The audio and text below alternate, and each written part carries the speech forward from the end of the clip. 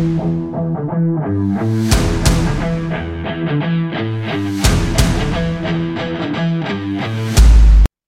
everybody, welcome to another edition of Contest Prep University's Peak Intel Science Series. I'm Joe Klimzeski with Austin Kiergaard, and we're going to talk about a topic that is so immense. I feel like we could probably set this up as a 12-part series, Austin, but I want to stick to the big elements first, which is keto versus carbs.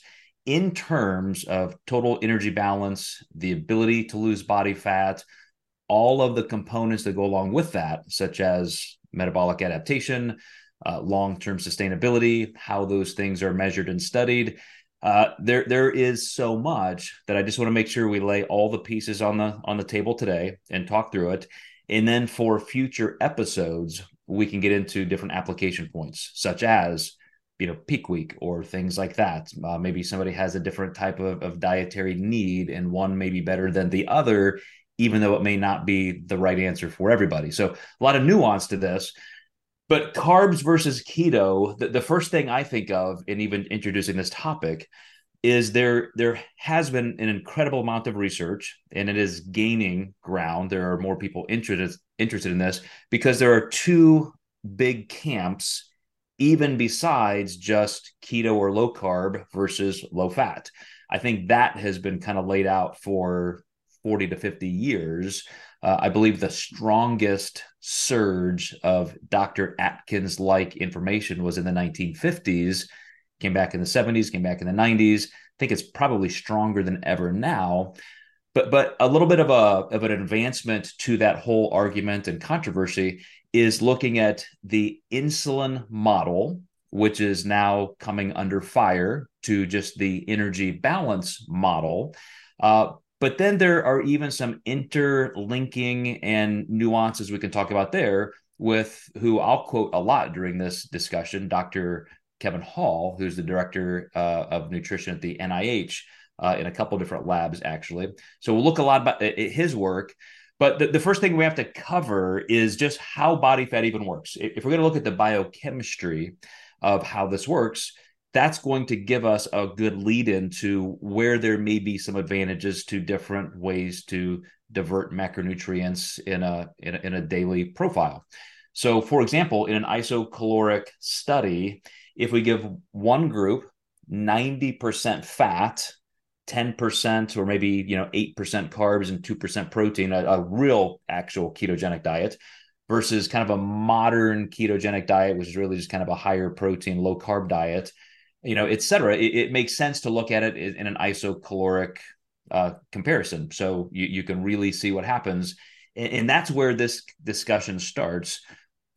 But there are two distinct, if you get to that extreme, that much fat versus that much carbohydrate, there are distinct pathways biochemically that our body uses to digest that energy, use it in terms of its ranking in different intermediate and long-term energy stores we have. Obviously, in a diet concept, we're looking at body fat loss. So how quickly can we get there? Is there an advantage one way or the other? What spares lean body mass the most, preserves metabolism, et cetera. So you having gone through a dietetics program, I'm sure this controversy, carbs versus keto, comes up, but I'm guessing day one, class one, week one, I mean, you're talking about just energy balance and how the body gets into glycolysis and lipolysis and so forth. So I'm going to let you give us a broad look at just how body fat loss even occurs in the body, how our body uses energy. Yeah, so you mentioned you kind of ended it nicely there with ending with glycolysis. Like we do in the very beginning, we talk about the energy balance, right? We talk about how the macronutrients react differently within the body. And keto has gotten so big, to your point, it's been so just beefed up and amped up. But when we really want to get down to the nitty gritty, going back to like glycolysis, we have to understand how these things function in the body. Specifically, like a lot of people that are going to be listening to this are probably going to be people that exercise and work out, right? They use energy. We've said this time and time again. This is, till we're blue in the face. Our body prefers glucose for its main energy source. I mean, it's in literature, it's everywhere. We know this. We know that when we eat carbohydrates. It breaks down to glucose, which eventually goes through glycolysis, which goes into a breakdown into pyruvate. This happens in the cytosol. And when we get pyruvate, all right, that pyruvate goes from the cytosol and it needs to get broken down more in order to go into the mitochondria, in order to go into what's called our TCA, or some people know it as like the Krebs cycle. This is important because these are things that we need for our energy systems to live, even to exercise. Because when we get that pyruvate into the TCA cycle, it is now going to start moving and doing things to produce ATP, things like NADH and FADH2, which we need for like the electron transport chain. And that's important because that electron transport chain produces a lot of ATP, which is known as like our energy currency, right? And if we don't get enough glucose and we don't get enough pyruvate, it has a hard time getting into that mitochondria to get what's called like the oxyl acetate. I just say OAA because I have a hard time saying that word. I'm not even going to lie to people. So I'm just going to call it OAA because I just bomb saying it all the time. When we don't get enough breakdown from pyruvate, because pyruvate can go into what's called like a CoA. When we don't get enough CoA going into the TCA cycle, that OAA has a hard time working, and we need that OA to really start the process of the TCA cycle. So what happens when we don't get enough of that pyruvate to CoA to into the Krebs cycle and all of that? We start to get that not working, and we start producing things called ketones, because we can also get some CoA from fat, right? And we know once we start not getting enough, it's got to be made somewhere else because we have to make energy. So to say all of that, if we don't get enough pyruvate, we don't get enough CoA, we don't get the OA to work very well, the Krebs cycle is not going to, do its job. So then we're going to start producing ketone bodies. And research has shown that we can use ketone bodies for energy.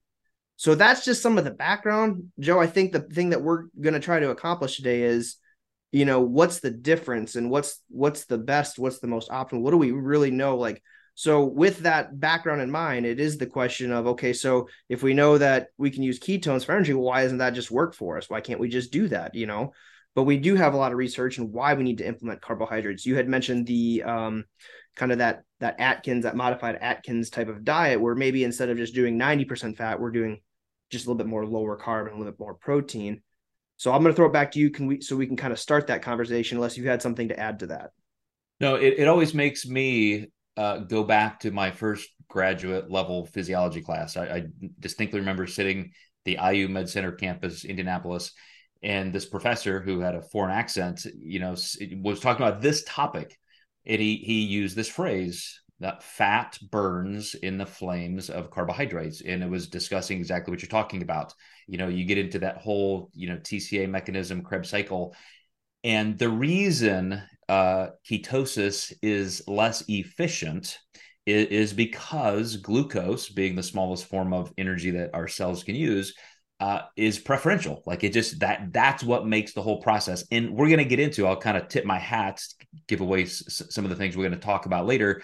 It's why when you compare carbs in your diet, moderate to higher carbs and lower fat versus a high fat, low carb diet, it just works better. You lose body fat faster. Your metabolism stays higher. You preserve more lean body mass because it is more efficient. Now, ketogenic dieting using fat as energy is an adaptive response. Evolutionarily, we develop the ability to use a dominantly fat diet for coastal tribal times, and of course we've done many studies, not we, but research has been on Alaskan type populations and glacial tribes back in history. But does that mean that it's better? Just because our bodies can do it, and so that's what a lot of this newer research has shown. So what I also want to just make sure we're being fair-minded about is when you do consistently stay on a ketogenic diet, you do become more fat adapted.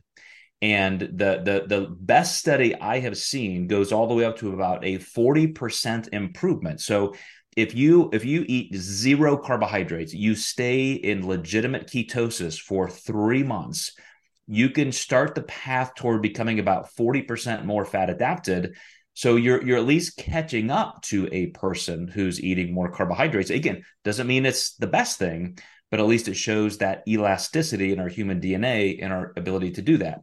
So, by the end of this conversation, I will show you some of the most current research that Kevin Hall has done at the NIH to show that the energy balance truly is our best measure, because equated for every single variable being identical, it does come down to a low fat and a low carb diet being pretty similar. Low fat, higher carb diets still get the win. They still edge out keto, but it's not that much of a margin. And so if somebody just says, man, I just love keto, I don't like eating carbs, you're going to be okay. But if you're looking for the best, most sustainable way, then I think you have to ask yourself, are you suffering through keto because you truly love it, or because you've just been convinced that's what you should do?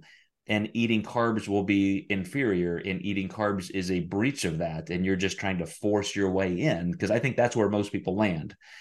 But one of the things I do want to make sure that we discuss too, is we're chatting about this, because there are huge proponents of the insulin model still being viable. I mean, this goes way back to the 80s, 90s, and a lot of those people who cut their teeth on that are now in their 50s and 60s and writing books, and they're just so hunkered down on this model, they won't let it go. And they make pretty convincing arguments because they can show studies where keto wins. But guess what? Those are self-reported in the wild studies. They're not metabolic ward inpatient studies, because anytime that is the case, even though they tend to be shorter spans, carbs win every time. But just I'm curious, in your preparation for this, as well as just being a dietitian, are there landmark studies? Are there concepts that you say this is bedrock foundational? Like this is just where we hang our hat on carbs versus fat. Yeah, I'm glad you brought up the distinction of like you'll be okay if you decide to go keto, if you want to do keto, but you have to ask yourself, like, is that something that you truly enjoy, or is it just something you're chasing? And I bring that up because, with doing my preparation for this and stuff, it's looking at certain things. There is nothing that I saw that's like, I'm going to hang my hat on this. Carbs do edge out a lot. But if we're talking in terms of, can people lose weight on a ketogenic diet or more of a higher carb diet? There is no distinction of, as long as both parties have been in a calorie deficit, they both have lost weight. Mm-hmm. So it's kind of hard for me to just sit there and be like, well, keto is terrible, you need to do more higher carbs. I think that research has shown that carbs are more beneficial for other reasons, not looking at specifically just weight loss. And I think that's important to bring up because it's not exactly what we're talking about today. Weight loss is a part of bodybuilding and a part of physique transformation and physique sport. But there's other factors that you kind of had dabbled talking about already. We got to look at things like strength. We got to look at things like muscle fullness. We got to look at a lot of other things that just make sense come like show day.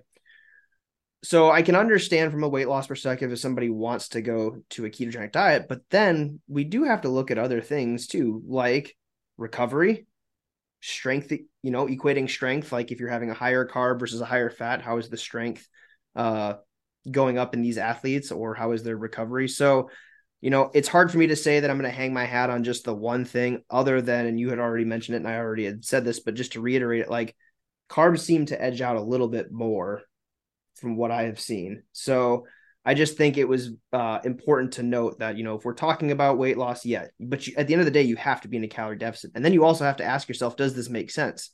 Does this make sense that it's something you can sustain for the rest of your life? That's a big another topic for another day. And then does it make sense from just, is it something that you're chasing, or do you truly enjoy eating that amount of fat? There's also things too, and some others of concerns of having consumed too much high fat, but we'll dive into that. So that's kind of my response to that question. I'll throw it back to you, Joe, so we can kind of stay on point here. Yeah, I was just getting ready to look up some things because I want to, like I said, be fair about who we're discussing and whose work we're citing. Because there are some people, that there are journalists, and the reason I even say this is I'm sure we're going to get some comments of people arguing with us. I always do when I do podcasts like this. Yep.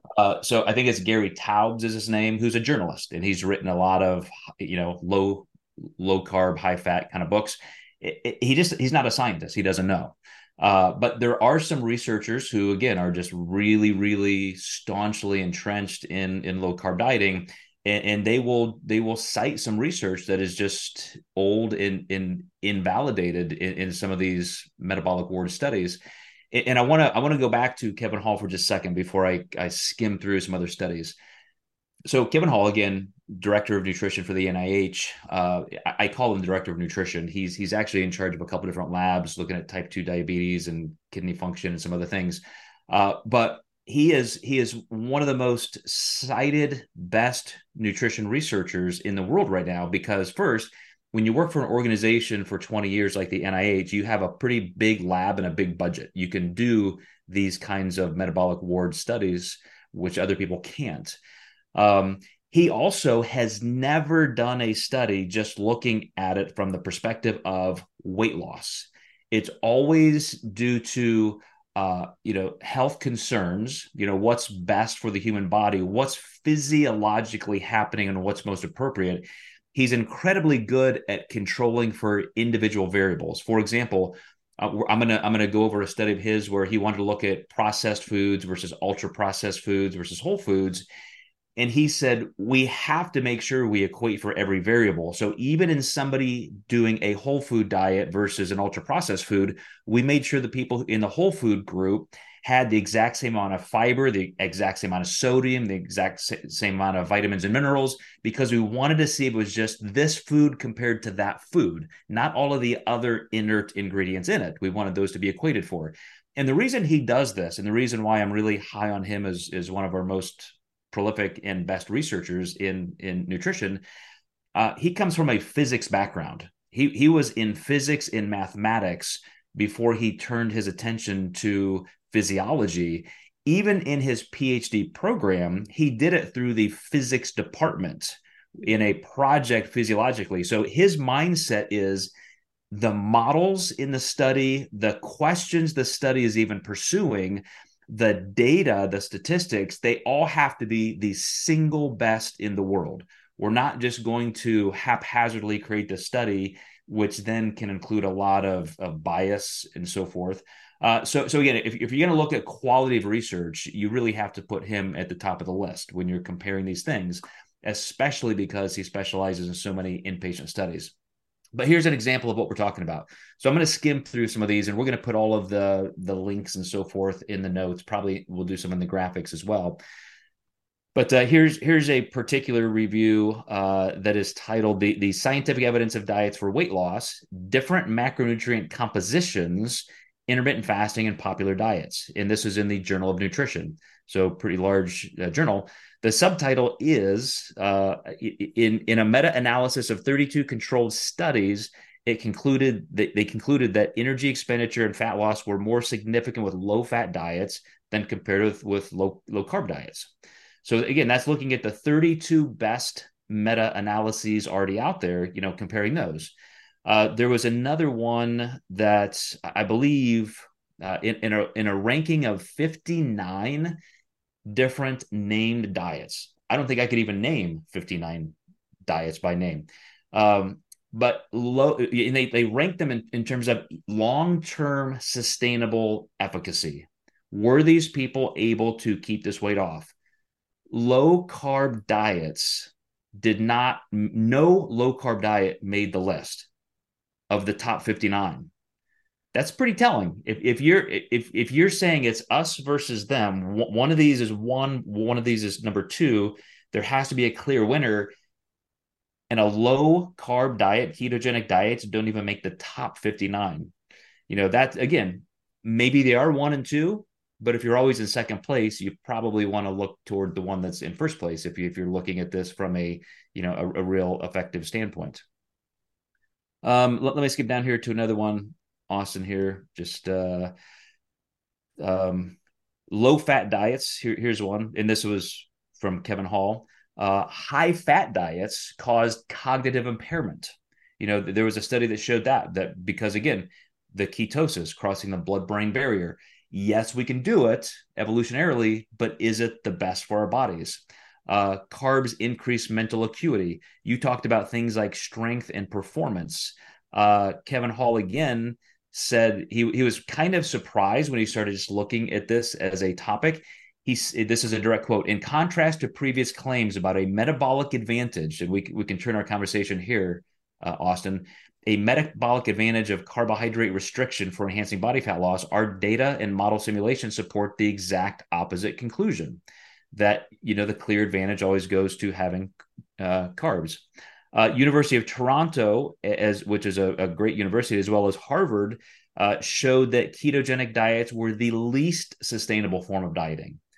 The least sustainable. They caused the most binge eating disorders. I mean, it gets pretty tough to say, yeah, sure, keto's okay, because there's a lot of evidence that it's really not that okay. And I'm going to be like you, Austin, where, hey, it can work metabolically from an energy perspective, but with ad libitum eating, you get a year down the road, 2 years down the road, as a lifestyle 20 years down the road. How many people truly do that? I don't know a single person. Do you, Austin? No, I don't. So I mean, I've been coaching people for, 16, 17 years. I know people who have maybe lost 20, 30, 40 pounds initially going to keto, but it wasn't just because keto was what did it. It was because they found something that allowed them to stick in a calorie deficit for an extended period of time.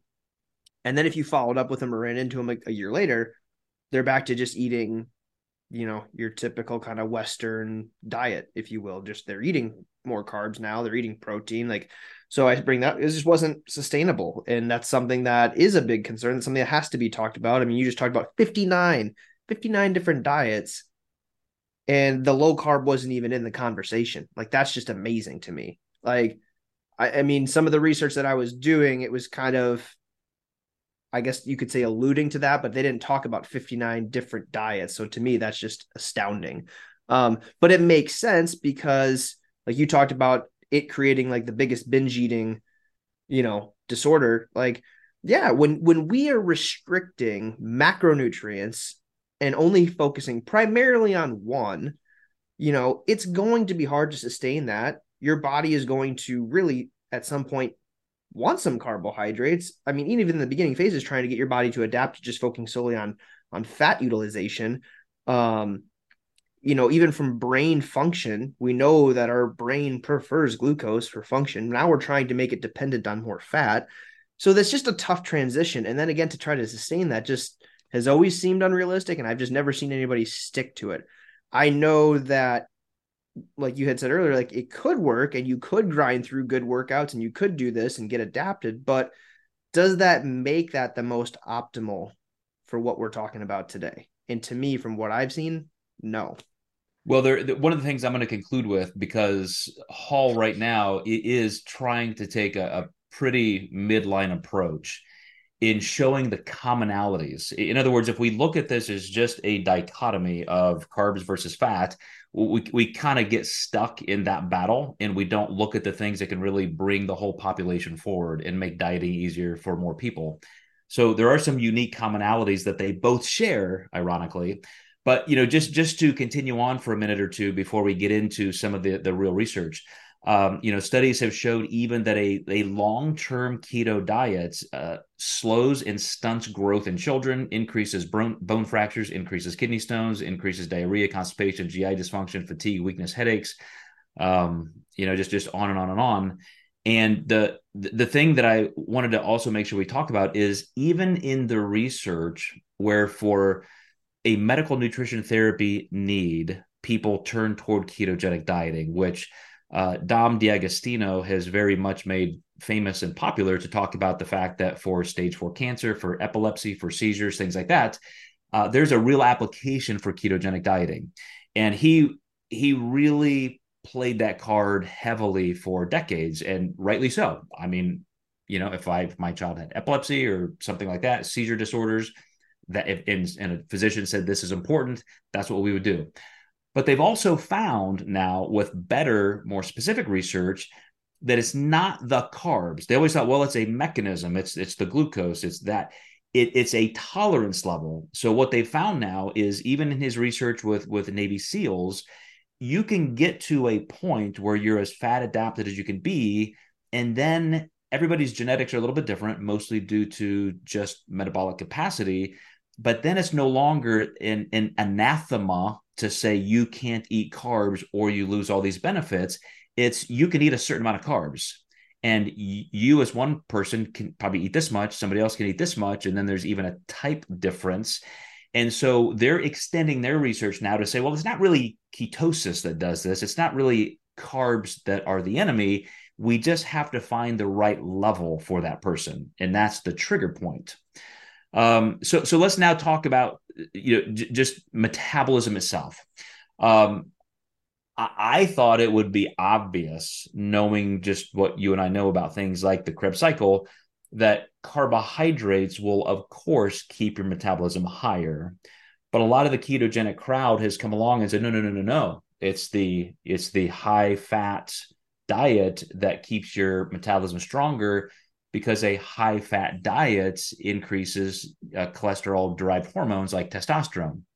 So, to the research I can find, Austin, first of all, when fat gets above about 40% of your calories, and keto means 80 to 90%, your testosterone actually goes down.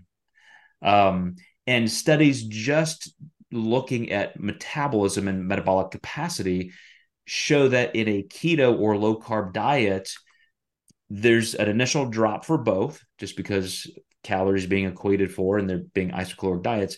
And then there's a stage of time after a couple of weeks where this is actually true for the ketogenic crowd, that metabolism bumps up a point or two, and then it comes down and it goes under. Then all of a sudden, the low fat diets outperform metabolically.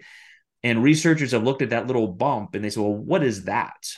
And it's actually just gluconeogenesis. It's you losing muscle. It's your body actually seeing a blood level increase in nitrogen because you're starting to catabolically harvest more amino acids out of muscle tissue and out of body tissue. And so, ironically, what the ketogenic crowd is saying, look, there's a benefit, there's value. We have a higher metabolism. Well, you do for about a 2 to 4 week period of time out of a year of dieting. And it's because you're actually losing muscle tissue. Right. Which long term leads to the opposite, which would be a slower metabolism because you're losing metabolically active tissue. So, any thoughts in terms of metabolism and any advantage either way, other than what I brought forward here? No, some of the research I saw, they were looking kind of at the lipid panels as well. They see, with like the higher fat group, that while testosterone maybe went up and stuff like that for a time, to your point, it kind of leveled off after a bit, as well as obviously because of that, they saw, just higher lipid panel results, like LDL went up. So that is something to kind of consider. I think going back though to like you were talking about, like with gluconeogenesis, I think people from a practicality standpoint have to also look at, like we've talked about this time and again, where we know that when we're exercising, right, we store carbohydrates in our liver, but also in our muscle. So think about that. We're not getting enough carbs to store glycogen into our muscle cells. We're trying to work out. We're trying to become dependent on things. So this makes sense, right? That we need to be still using things like gluconeogenesis to try to produce energy for certain things that expend a lot of energy. So we have to kind of look at that as well. But with everything that you've kind of already discussed was very similar to what I have already seen in the research that I looked up. So one of the things I wanted to talk about too is getting back into your mention of things like energy, strength for training, and so forth. Another place, and I know you and I both started out, 30 minutes ago or so, saying that we're going to be very, fair, even-handed, and we're not anti-keto and so forth. But the further you look at the actual research, it does animate me a little bit more to be on the camp of like, why would you even do that? If you have to for some reason, I get that. Some people digestively, some people, for example, if you have SIBO or other kind of issues, some kind of a fungal thing. But at the same time, I do think as we get down to the fact that when somebody is talking about a higher carbohydrate, lower fat diet, even in the realm of flexible dieting, that often gets bastardized in this conversation to say, well, that gives me the allowance to eat gummy bears and Twinkies and all these things because it's flexible dieting and a carb is a carb. Well, more research that really gets into those ultra processed foods show that even when you do equate for those things, people do tend to add body fat back on rapidly when they're eating those kinds of foods, because they're just so highly palatable. Your body, your hypothalamus just inflates those cravings, those hunger cues for the fat, the sugar, the sodium. There's a lot more in those things than just what we would say. Well, it's carbs versus fat. One of the points before we turn into just really the art and the science of training, because most of us, as you said, who are watching this podcast, don't just try to lose body fat. We're interested in some kind of a muscle or performance sport. So in one of these studies that was an inpatient study, and it was keto versus carbs, they wanted everything to be totally equated for perfect, and then they gave them an extra allowance. Here it's now ad libitum. Once we're done with this dieting phase, here's an unlimited amount of food, and we're just going to see who has the best return to maintenance or some form of normalcy when the rules are no longer there. You can eat what you want. And the ketogenic people, the people in that study group, ate 700 calories a day more than those who dieted on a low fat diet. Absolutely. That makes sense. Reintroducing carbohydrates back into the diet. Yeah, it's that's why it's the number one cause of binge eating disorder. I mean, it literally forces you to do that. So if you don't have some kind of internal value that's causing you to eat keto, if you're using it as just a diet mechanism, I'm going to do keto because I have bought into the fact that I'm going to be able to lose weight. And I love carbs, but I'm not going to eat carbs because you're, quote, not supposed to, and I'm going to do this diet. You are the person who's going to fail. You are the person who's going to have probably some struggles with binge eating at the outset of the diet. You're going to exit the diet with less lean body mass in a lower metabolism, more metabolic adaptation. And even if, as you and I are agreeing, Austin, even if you were close to being able to lose almost the same amount of body fat and a lot of things were the same, just because we are talking about the energy balance model, then it's still going to be ultimately a failure for you. And that's really what I'm trying to guard against in providing this kind of information. Absolutely. I mean, I understand if people prefer fats. I understand fats and the importance of in a clinical setting. You had mentioned SIBO. There's just people with a lot of GI issues, so they might need to switch to some higher fats. But that doesn't mean we have to cut out carbohydrates specifically. And we've talked about this in previous podcasts as well. Even if you had a moderate amount of carbohydrates and maybe just a slightly bit higher of fat intake alone, because maybe you just prefer some more fats, and you're still doing that in a calorie deficit, like that alone allows you to still lose weight, still include carbohydrates.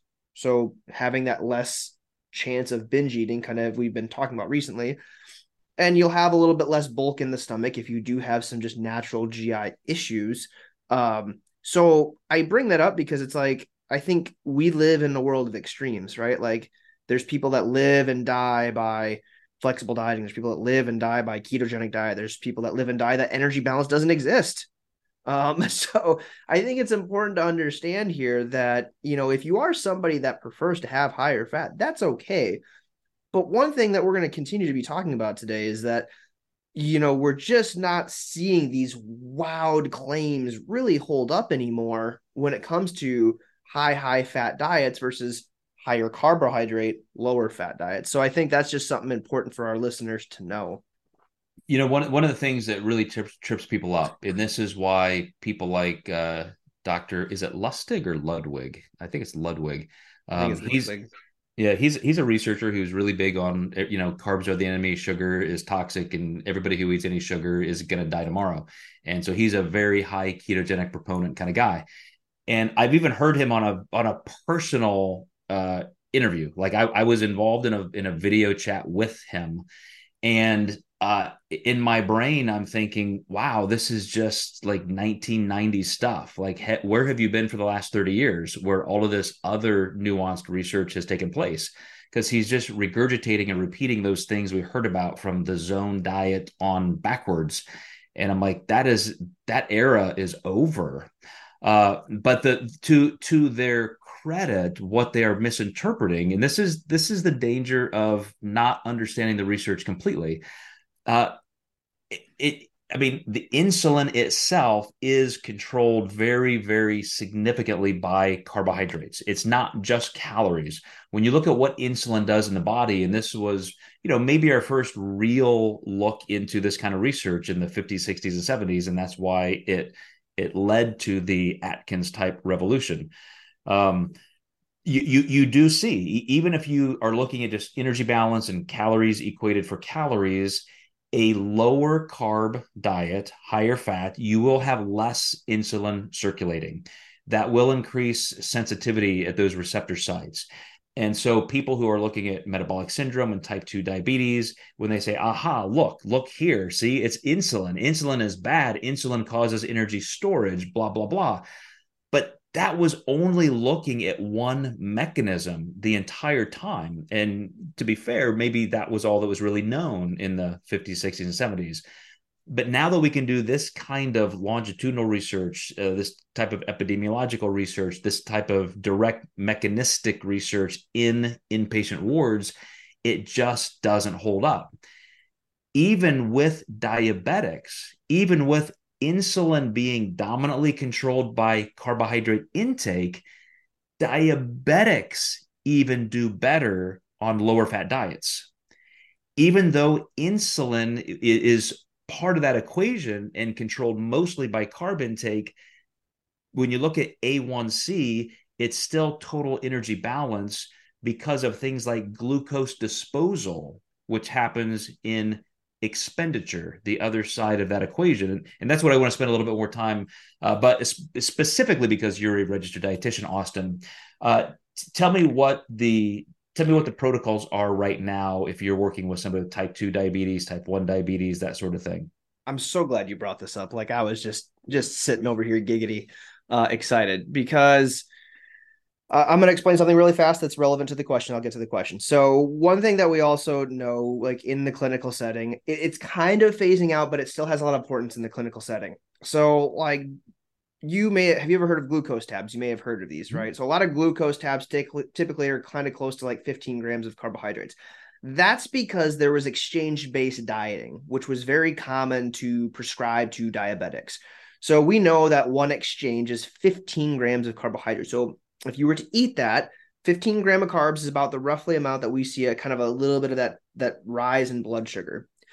We also see a very small amount of rise in blood sugar if we eat protein and a very small amount if we eat fat. That will come into play here in a little bit. So my point with the carbs is they're for a long time diabetics, depending on their weight and their health history and things like that, they would be on certain types of exchanges. They might have like a 3 to 4 exchange program that they'd have to be on. So every meal is 30 to 45 carbs, or it might be 45 to 60 grams of carbs or whatever. And we're still eating carbs in a clinical setting to control their blood sugar. So if I'm seeing a patient because their A1C is really high, I go through kind of what they're eating, and it's a lot of things that we've kind of already talked about. It's the very high sugar, high processed things that they just eat so much of it. They also don't exercise, which can help control blood sugar, which we'll talk about later. But we still have them eat carbohydrates, and that's kind of where I'm going to answering your question. You had said something earlier where it's like, well, all carbs are the same because energy is the same. That's not the case.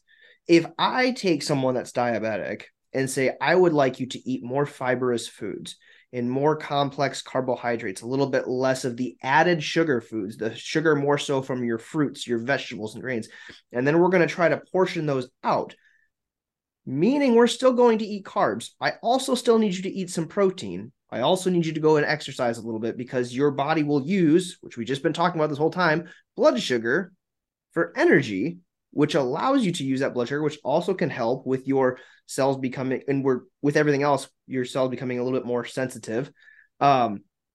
We also still have fat. we don't really say we're going to go give you 90% fat to control your blood sugar, because you still need the carbohydrates. We still have to manage that blood sugar, and we can do this, but we have to control. So this is answering your question. We have to control the portion size of the carbohydrates, right? We have to control what type of carbohydrates are going into the body, that we're still eating the other macronutrients that we need, proteins and fats, along with the carbs. And we still need to do exercise. I'm not saying for a clinical person they have to go pump weights. I tell them doing some resistance training would be great. But if they gave me a walk every day, multiple walks, even that can help. So I say all of that because those are different situations that we use. And not one of those said that we switched to a high fat diet. Mhm. Yep. As you were talking, I was thinking of even the benefit that a reduced carb diet Yes.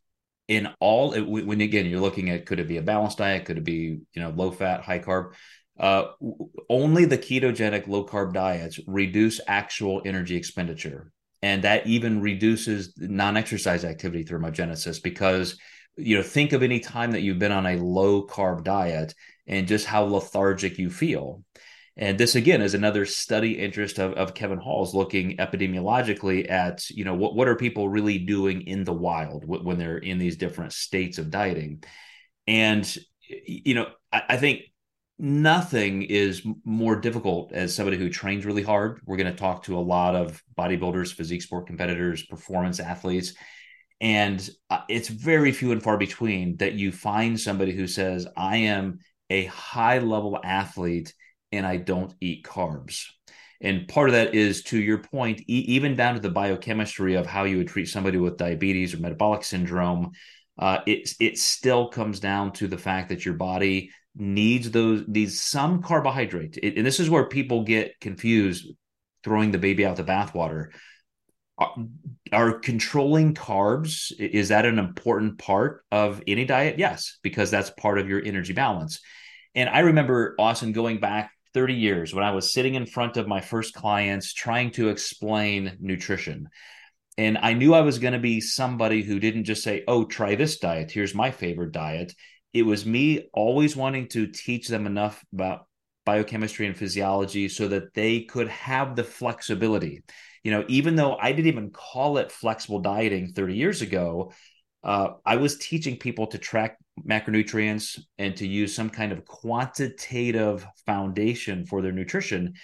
And I would explain this process that I called metabolic positioning. And I totally made that up because I don't even think the metabolic switch as a categorical descriptor was even in our industry yet, in research. It just at least I wasn't aware of it. So I would show people this whole process of getting into lipolysis and gluconeogenesis and all this stuff by showing them these graphics of the liver glycogen, the muscle glycogen, and here's where your blood sugar is in a weight stable context. And as soon as we get into a controlled calorie deficit, let's assume that's the age old gold standard of 500 calories a day. Here's what's going to happen. Because I'm giving you a fairly balanced approach, we're going to bring fat down to this level and quantitatively as well as qualitatively control for your health value goals and interests. So, let's get rid of as much saturated fat as we can and so forth.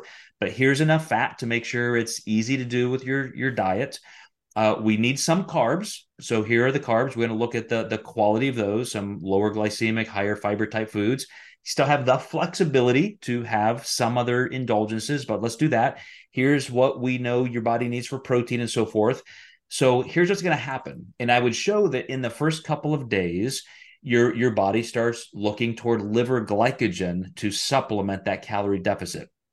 Then, because it's not as systemically available, just because you're moving around, you're working out, you're going to use muscle glycogen, and you just don't have an abundance and excess to replace it. So that's more glycogen loss.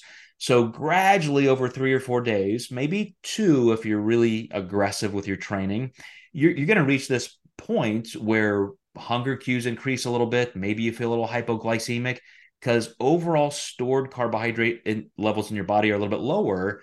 Your body hasn't made that transition yet to more effectively turning fat into glucose. taking a trip back through the liver to, gluconeogenesis to be converted. And I'm going through this whole thing, and this goes back 30 years. And I would explain, okay, then after a day or so, your body's going to catch up and you're going to start feeling this way. And I'm basically describing fat adaptation, but on a moderate level. It's not keto, but I'm going to get there in a second. And I would show them this whole thing. And then after, 3 or 4 days, you're going to start feeling better. By the second week, your hunger is going to be down, your energy is going to be up, you're going to feel better. And I would show them like a gas gauge, a fuel tank. Here's your body with full glycogen levels. Because that is 600, 900 grams of carbs, it's going to take 3, 4 days to get there. But we want to be about at that 3/4, 2/3 of a tank, because then you still have enough glycogen to fuel energy deficits between meals. So you're gonna get closer to empty, but you're not there. The next meal will refill that a little bit. But that means day after day after day, meal cycle after meal cycle, you're tapping into more body fat stores. And that's how we get there. And the immediate first question they would ask Austin was, okay, that's great. That makes sense. Why not just get rid of carbs altogether? Why not just go all the way to empty from day one? And I would show them that that's where now you lose that buffer against muscle loss and metabolic adaptation, protection, and so forth. And just instinctively, people understood it. But then they would always experience it in real life the first time they, had too much food at a birthday party or something, and they felt kind of sluggish in that regain of blood sugar. And now they have to go all the way back to the beginning, because now maybe you've refilled your entire glycogen stores. And so now you're going to take 3 or 4 days to get back there. But again, energy balance, calories a calorie, mostly, to the nuances we've been talking about. So you just have to kind of pay your dues. You have to get back there to the point you're losing body fat. But if you just throw all the carbs out, all the things we talked about, including the research that shows your metabolism gets suppressed, you start losing lean body mass, which leads to bone mass loss and so forth. But all of that goes back to just the original concept of, again, what I call metabolic positioning, which is truly the metabolic switch. So again, just back to your dietetics background and maybe what you explain to your own clinical patients as well as coaching clients, how much of that gets interwoven into your conversations? It depends on kind of the level of interest. With my clinical patients, some of them, they may have already had some, let's say, just a diabetic, because we've been talking about carbs. Some of them may have already had some diabetic education prior. So if they've had no education, then I'll go through a little bit more of the kind of the mechanisms of everything, so they understand why they have been recently diagnosed with diabetes and how we can move forward. In general, I like to kind of talk about both, athletes and both clinical, the control of blood sugar. Like you were saying, how you kind of explain things to people. Like I like to talk about like a little chart, like a graph chart. I'm like, when we wake up, our blood sugar is here. If we eat something or do something quick, the blood sugar goes up here, and we have these big high peaks and spikes. Like to explain to people, I like to see things like a nice normal wave where things gradually go up and they gradually come back down. And that even goes for weight loss, right? Because to your point, then we have time for that metabolic adaptation to kick in. Where if we were to just say, well, I'm diabetic or I want to lose weight, I'll just cut out all carbs. Like we just know that after maybe day 2 or day 3, things are not going to go well for you. I mean, you can do that for a couple of days until those glycogen stores become very low before we start really kicking into gluconeogenesis and we start losing muscle. So I try to explain like the both extremes of where people are at and why we want to try to live in a nice medium area of still having carbs, but maybe switching the carb sources that we're eating, still having protein and still having fat, and making sure that we keep these things in a nice balance up and down wave of blood sugar, of if we are going to talk about weight loss, that we're slowly pulling calories back, allowing our body to have time to adjust to these changes versus just doing a rapid change. Now, there are very extreme cases, which is not the topic of what we're talking about today, where people are just clinically, obese, that are going to have to go through some more extreme phases, but that's not kind of what we're talking about here. And that is a whole different setting. What we're talking about is looking at weight loss with higher carbs or higher fats. And because a lot of bodybuilders and barbell athletes and things like that are going to be listening to us, I want to make sure that we bring it up for those listeners too, that the theme here is we still need carbs. We really do still need carbohydrates, especially if we're going to be prepping for a show, we're losing weight, especially if we're just trying to do off-season stuff and we're trying to increase strength. Like, we still need these things. So before I throw it back to you, Joe, I just kind of wanted to throw that little side note in there. Mhm. Well, I want to end with the things that we can all agree on, and that's why I love the fact that Kevin Hall has done this in some of his most recent interviews as well. Um, the thing that I think a lot of people are searching for when they treat this as a binary and they want just the answer, should I eat carbs or not? They want some kind of advantage in sustainability. If I'm going to diet for 16, 20, 24 weeks or a year, or if I'm going to lose 150 pounds of body fat and keep it off, what is the answer? It all comes down to metabolism for a lot of people because they get chided into those conversations about metabolic quote damage and adaptation and suppression. And the fact is that exists for anybody who loses weight. That's a function of just body fat level in your body. You get reductions of leptin, even things like PYY, more of a downstream, gut neurotransmitter. And these are things that remain changed to your detriment. And I say that because you have to consider that being lean and healthy is the baseline, and sometimes being overweight, there are some benefits to things like satiety. When you're overweight because of leptin and the links to your hypothalamus with hunger cueing and so forth, you should actually not feel as hungry. When your body fat is lower, which necessitates you eating a more appropriate level of calorie intake, then you're going to feel appropriate surges of hunger. I've talked to clients who are sitting in front of me, Austin, and they want to lose 60 pounds. They want to lose 100 pounds. And I've had people tell me, I don't think I've ever been hungry. Like, I don't know what hunger is. I just eat because the food is there. And it's only when they're in a calorie deficit and then trying to maintain a lower level of body fat that they say, oh, okay, now I know what hunger is. It shouldn't drive us toward food. It should be an objective response. Oh, that's matter of fact, I'll give you a study here where researchers use glucometers to, in a biofeedback mechanism, teach both kids and adults to start to equate what their blood sugar really is with how they felt, what level of hunger. In this particular study, in just 7 weeks, they were able to get both kids and adults 80 to 90% accuracy of saying, okay, wow, I'm hungry. Oh, wait a second. I just objectively ate 2 hours ago.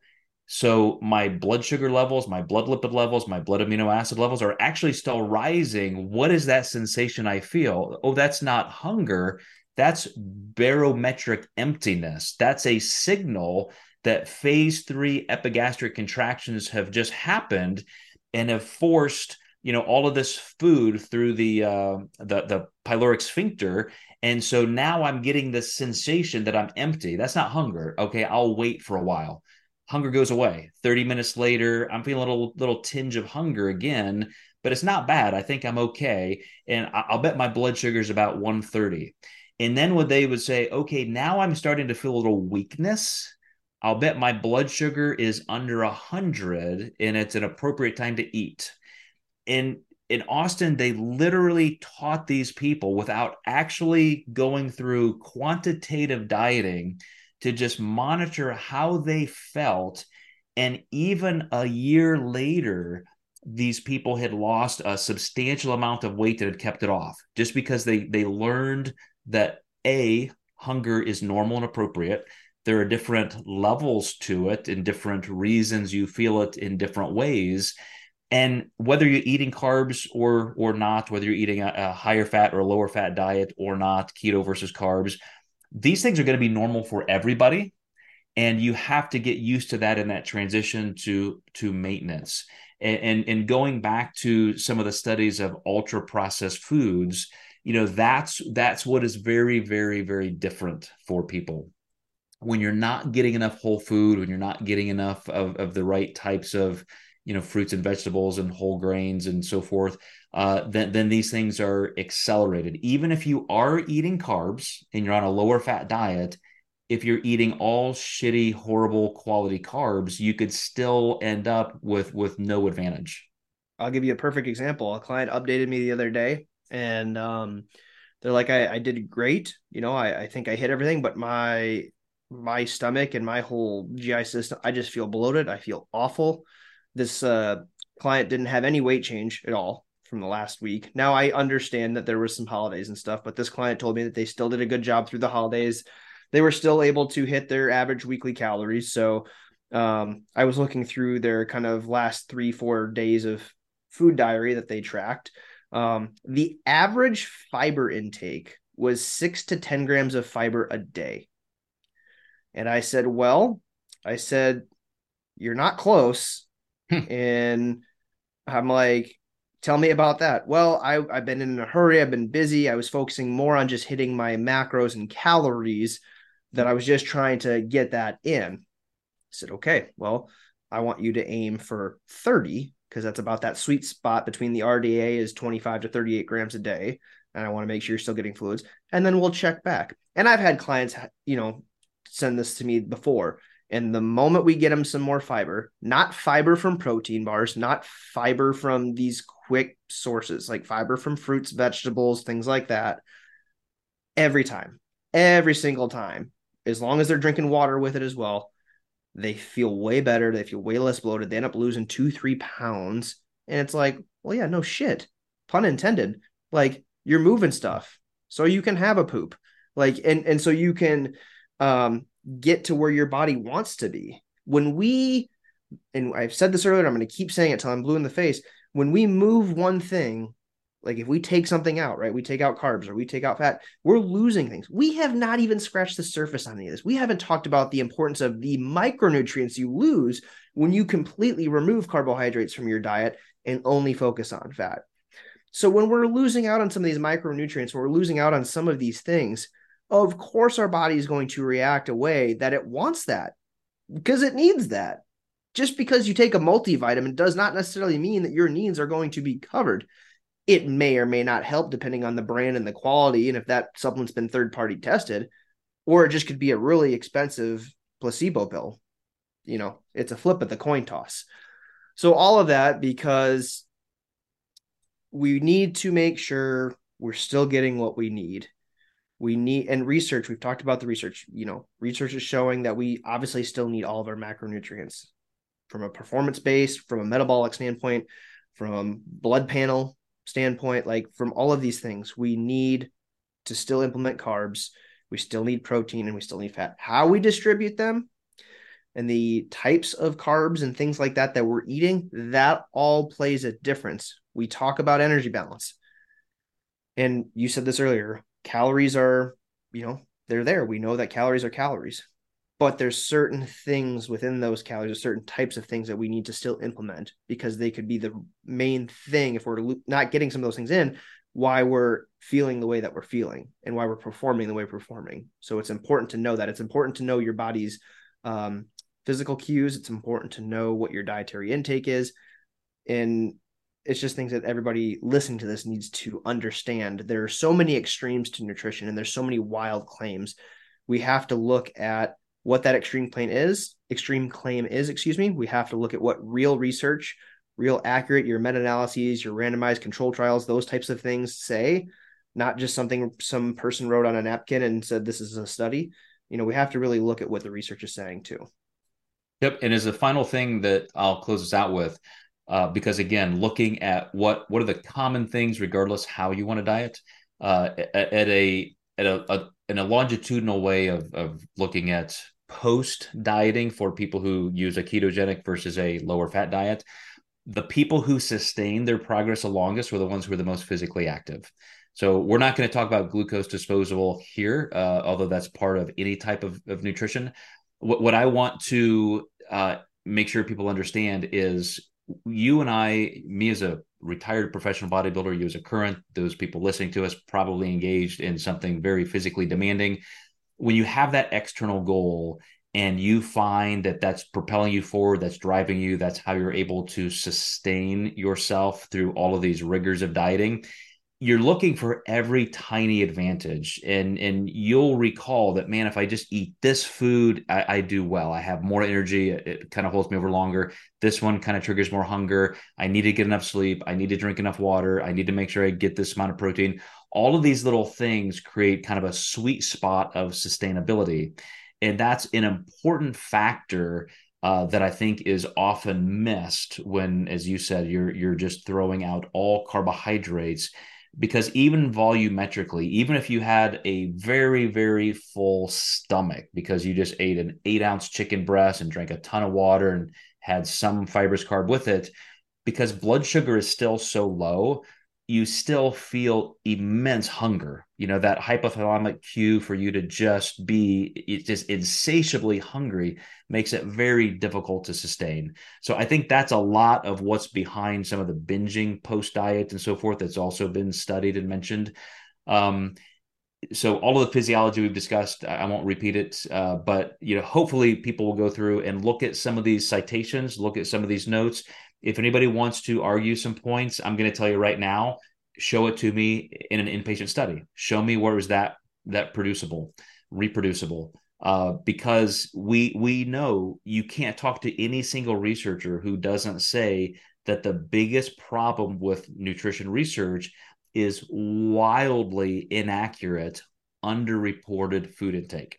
And so that's That's what that's I can't remember the number, but there was some research out there that showed that the average like American underreports like 400 to 600 calories or something, yeah, meaning that like, oh, this is how many calories I eat. No, they're off by like 4 to 6, meaning they're probably eating more than what they actually say that they're eating. So I've talked to a handful of different researchers, people literally in labs, who said we know it's between 30 and 50%. that's crazy. And and that's what's often the issue. Those are the people who are on ketogenic diets. Here's your food. We're going to even give you this food, but it's an at-home study, so you're going to just come back and report to us. We'll do some tests. They're the ones who are supplementing with carbs. If you're on a high carb, low fat diet, even isocalorically driven, you just don't have as many cravings. You're not as hungry, and so you're much more prone to self-reporting, more accurately. And so that's where you just can't compare an outpatient versus inpatient study. Yeah, it's very difficult. But thanks, Austin, for this one. I know we're early in this particular series of peak intel, but we're going to keep hammering away at actual valid science and research so that we can provide what we think is more of a bedrock of information that people kind of build their habits and practices on. So we'll see you guys next time in Contest Prep University Peak Intel.